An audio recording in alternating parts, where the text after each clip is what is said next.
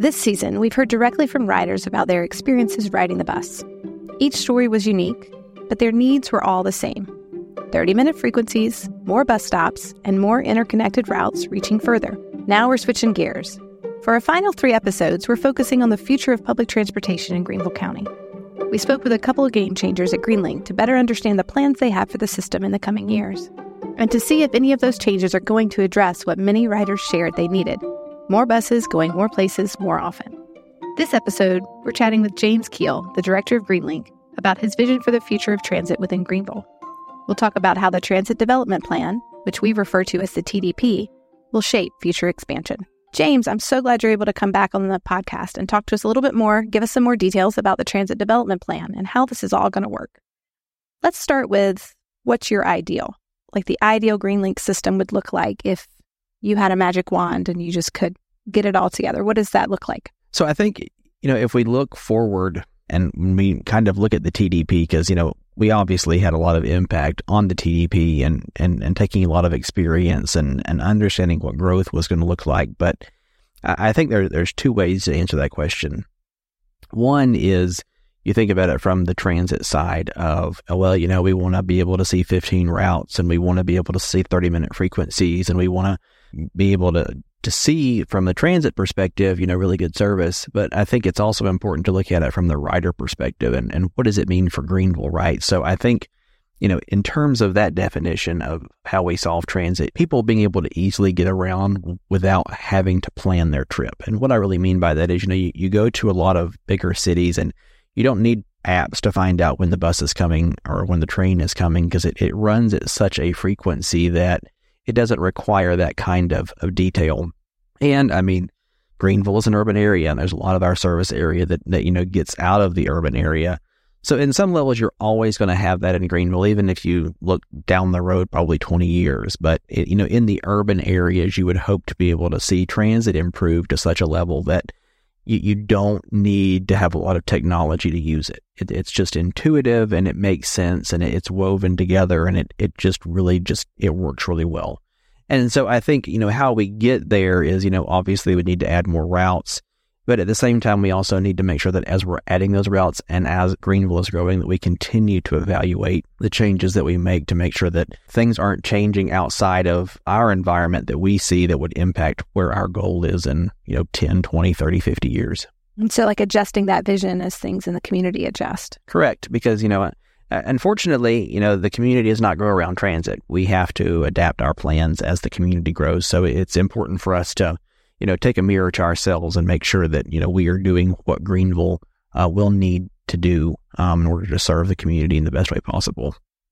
Now, the TDP helps anticipate routes and capitalize on providing service along transit-dense corridors that were established when you had done early planning. The city of Greenville was able to, with some prodding, increase density throughout those corridors that were really transit-rich, so that were served with 2 or 3 routes or anticipated to be served once the TDP is fully implemented, so that we can really have more density in those places where there will be more bus routes. So we need to build Greenville in a way that supports density. Not only does density reduce car-dependent sprawl, but it makes our taxpayer money stretch further when we build smart from the start. Correct. But, it's kind of the struggle that we also have in that Greenville has a hub and spoke model, right? Meaning that right now every route we have, it's a 500 route, comes into downtown, and then it comes out of downtown. So being able to create more of a spider web, right, of where you will not always have to come into and out of downtown to get to your destination is going to be exceptionally important for that type of mobility that we're ultimately trying to get to. So, I applaud the city of Greenville's efforts with zoning, trying to be able to use the tools they have, in their toolbox to make it more impactful.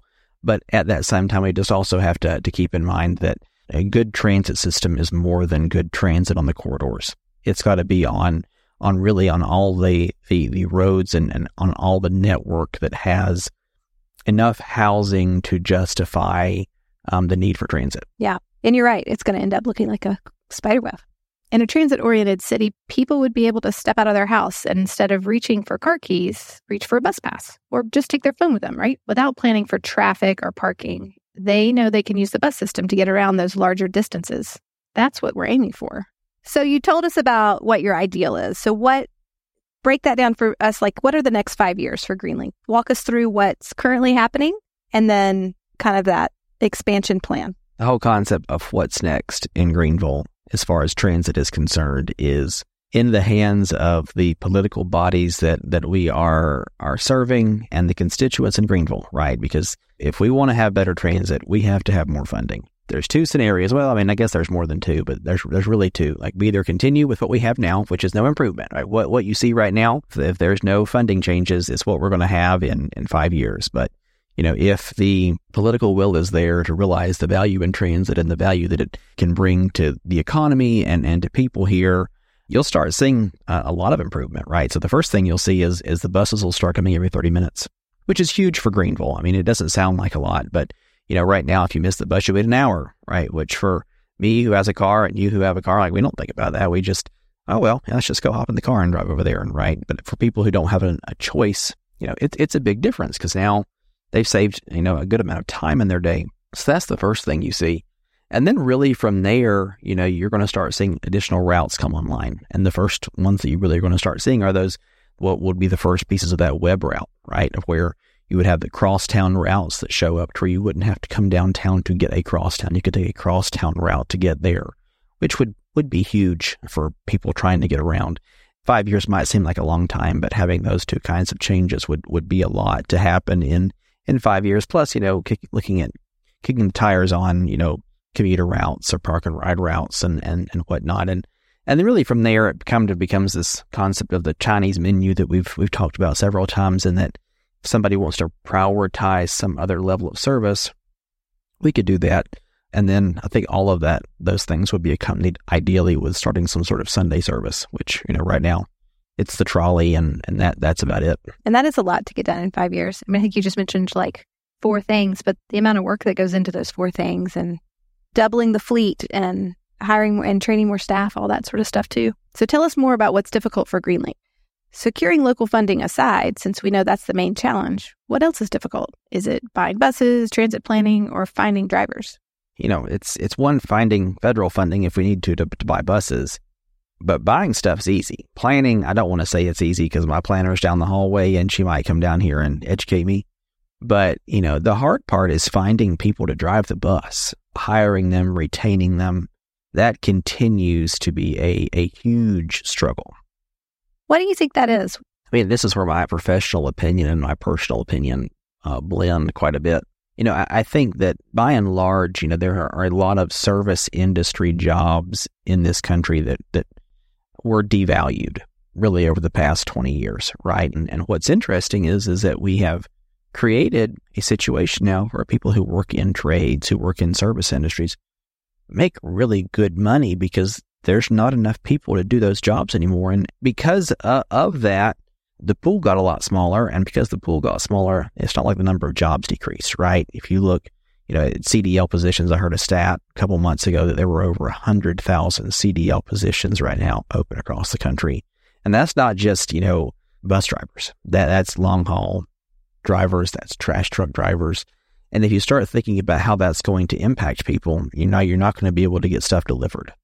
All those Amazon packages that you all like most of them come by truck, right? UPS, the real Santa Claus, UPS, yeah, they're having problems too. Then you get in an area that is like Greenville, of where we have a massive vehicle manufacturer here that is moving so much freight that it's almost unfathomable that CDL drivers are hard to come by. Because, why work for me whenever you can go work for somebody else and make a nickel more? Kind of paralleled to that, we've also been in a very unstable and unhealthy part of the economy. And I mean, it's impacted mechanics as well. I mean, we've had a really hard time finding mechanics. And again, it's all kind of related. So it ends up just being a constant search. Constant search. I mean, we've had vacancies now for almost 4 years for mechanic professionals, and it's not looking any better. So we'll have about 750,000 people here in 2040. So tell us why it's important that we invest in transit now. Why shouldn't we wait until 12 years to solve this problem? Why is it important to do it now? Well, you kind of have run into a real chicken and egg conversation. And I guess the more accurate way to put it is if you build it, they will come. If you want people to use your transit system, you've got to have a good transit system.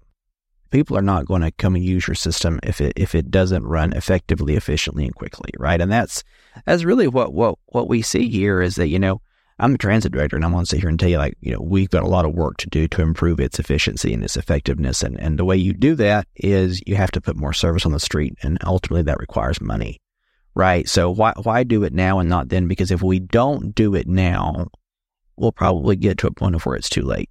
Because transit is more than just putting a bus on the road. It's infrastructure along the road. It's bus stops. It's shelters. It's sidewalks. Because anybody who uses the bus at some point is also walking, so they're pedestrian. So making sure that all of that infrastructure is in ahead of time, that right of way is secured. And then, you have to consider the possibilities of what bus rapid transit would look like and how much right of way we would need for that, or what light rail would look like, which we don't need it today. But in 50 years, I don't know what Greenville's going to look like. Nobody knows what Greenville's going to look like in 50 years. So if there's not some forethought and planning into what it's going to look like, then we won't have those things. And then that's the important piece, is that it's easy to go say, oh, we're going to increase frequency. That's fine. There's already buses on those roads. But, if we want to be able to add transit service at some level, one, is the road wide enough? And did we have those plans? So it's just, there's a lot of levels of why it needs to be done now, because of retrofitting it later. Sure, it can be done. Well, who's going to pay for it? Well, the taxpayer, right? So, what you can get now at a discount in 10 years is not going to be as cheap as it is today, which, nobody wants to hear that. But I've been around a while, and I've never seen things get cheaper. No, it's funny too. I was thinking about, as I think about even that question, that 250,000 people, they're not going to move here in one day. They're not. We're slowly adding them every day, and then we're going to have that number there. And then it's going to continue to grow after that. It's not like everyone's going to, okay, it's 2040, we're full, everybody else stay away. At that point, it's just going to go up more. If we don't prepare for a county to handle that amount of people, if we don't see transit as a useful infrastructure tool, then we won't have it. So tell us how Greenlink compares to other similarly sized cities in funding and also size of the system. So let's pick on North Carolina for a few minutes, right? So if you look at North Carolina, a lot of their systems have been around for many decades, and it was originally property tax that funded most of the larger transit systems in North Carolina. Well, so if you think about where property tax comes from, it is from a property owner, so a resident, right? So if you live in a certain county or city, you're paying taxes once a year, and that once a year payment is helping fund the transit system that you live, right? And by and large, in those scenarios, they have a good amount of local funding. 50 to 70% local funding is what you see there. Of their overall budget? Of their overall operating budget. And I'll use the word operating here because so much of the capital budgets are year to year, and there's competitive grants that kick in. So it's hard to sit here and really have a true apples to apples comparison on a capital budget. But on an operating budget, it's really easy to. Versus, if you come and you look at South Carolina, there's only 2 transit systems in our state that have a penny sales tax. Richland County funds the Comet in Columbia, and then you've got Charleston that is funded by a penny sales tax, and that is CARTA. And obviously the voters in those communities had to approve that, but a significant amount of capital and a significant amount of operating money every year that come into that. And how that, both are really, all 3 of those vary in relation to us is, one, we don't have a dedicated funding stream. So I am not guaranteed any money next year from any funding partner that we have. Aside from the FTA, we can pretty much, count on that. So the way Columbia and Charleston uses their penny tax is it significantly increases the transit operating budget without necessarily being burdensome on an individual taxpayer.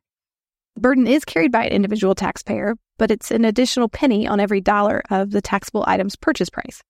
So say they spend $100 on groceries, $1 extra would go towards projects that need additional funding. And in their case, they use it for transit. All those pennies add up to make a big difference. It could lead to more routes, lower frequency, and better connectivity. That's the way Columbia and Charleston are doing it.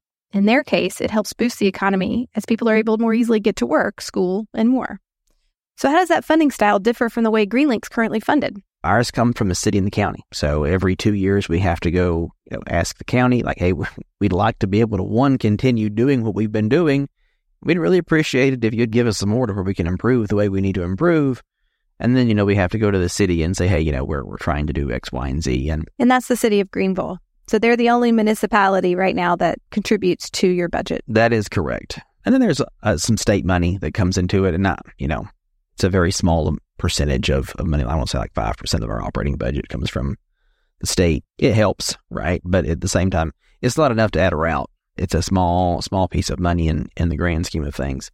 And then, you kind of look around the country at other options, and, there are some that use rental car fees to pay for transit. They're using accommodations taxes, that percentage on your hotel room. Some are using hospitality taxes, that's, on food and beverage. So there's options out there. And there's, we're not the only transit system, in this situation. It does make things exceptionally difficult to plan and grow and try to figure out how to make it work. Just because it's never assured. It's never assured. I don't want to say that it's never consistent, because at least while I've been here, it's always increased, which is great. But we can't rule that out. Yeah, it's just it's hard to have that be one of the questions when you're sitting down at the planning table to figure out what to do next. And the thing about it is it's really easy for politicians and some people around that table to say, oh, we'll just, cut transit funding by 25%. Like, okay, well, all right. So let's say that they cut our budget 25%. So I'm going to have to go lay off drivers, right? Like, okay, well, that's only, what? If we cut 25%, like, okay, we're going to have to cut, 10, 15 drivers? No problem. Yeah, let's talk about how many of our passengers are going to lose their jobs now. So how many people in Greenville County did you just put out of work? I don't necessarily think that they understand the ramifications that we provide, like what the benefit is that we provide, people that we keep employed, not necessarily by employing them, but allowing them the opportunity to become employed. So, it's such a much bigger conversation than, hey, you don't have dedicated funding. It's like, well, I'm going to go tell a passenger, like, well, I can't promise you next year that you're going to be able to get to work. Right? That's what it really means, right? It's not about me.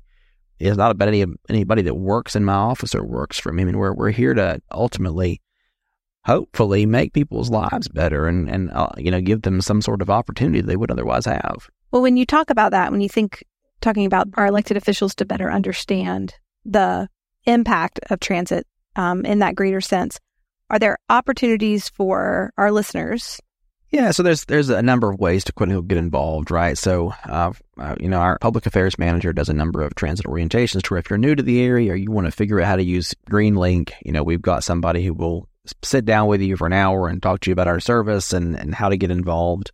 Every year we do Citizens Transit Academy, where, you can come in. It's a 6-week program to learn more about transit, figure out how we're funded and the challenges and opportunities that we have.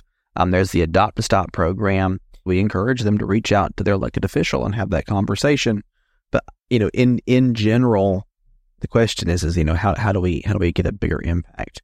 Because what we hear from politicians is they use this word of, well, my constituents say.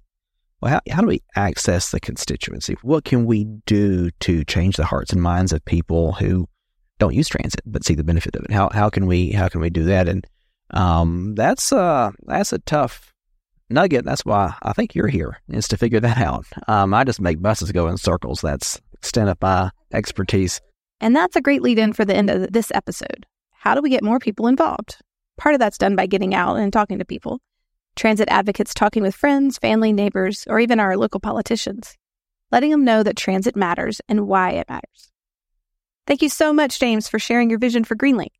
It is great to hear that your plans address what many of our riders ask for improvements on. And it's nice to peek behind the curtain, and I'm sure many of our listeners appreciate it too. On next week's episode, we'll speak with Keel, the transit planner for Greenlink. She'll share more about the next steps Greenlink's taking to turn the vision James talked about today into reality. Have you been listening for a while and you want to help make transit better? So do we. Join our coalition and find out about the ways you can help build better transit. Visit our website and sign up for our monthly newsletter. To get started, go to greenvilleconnects.org. Let's get more buses going more places, more often. Bussin', the Greenville Transit Podcast, is produced by Podcast Studio X.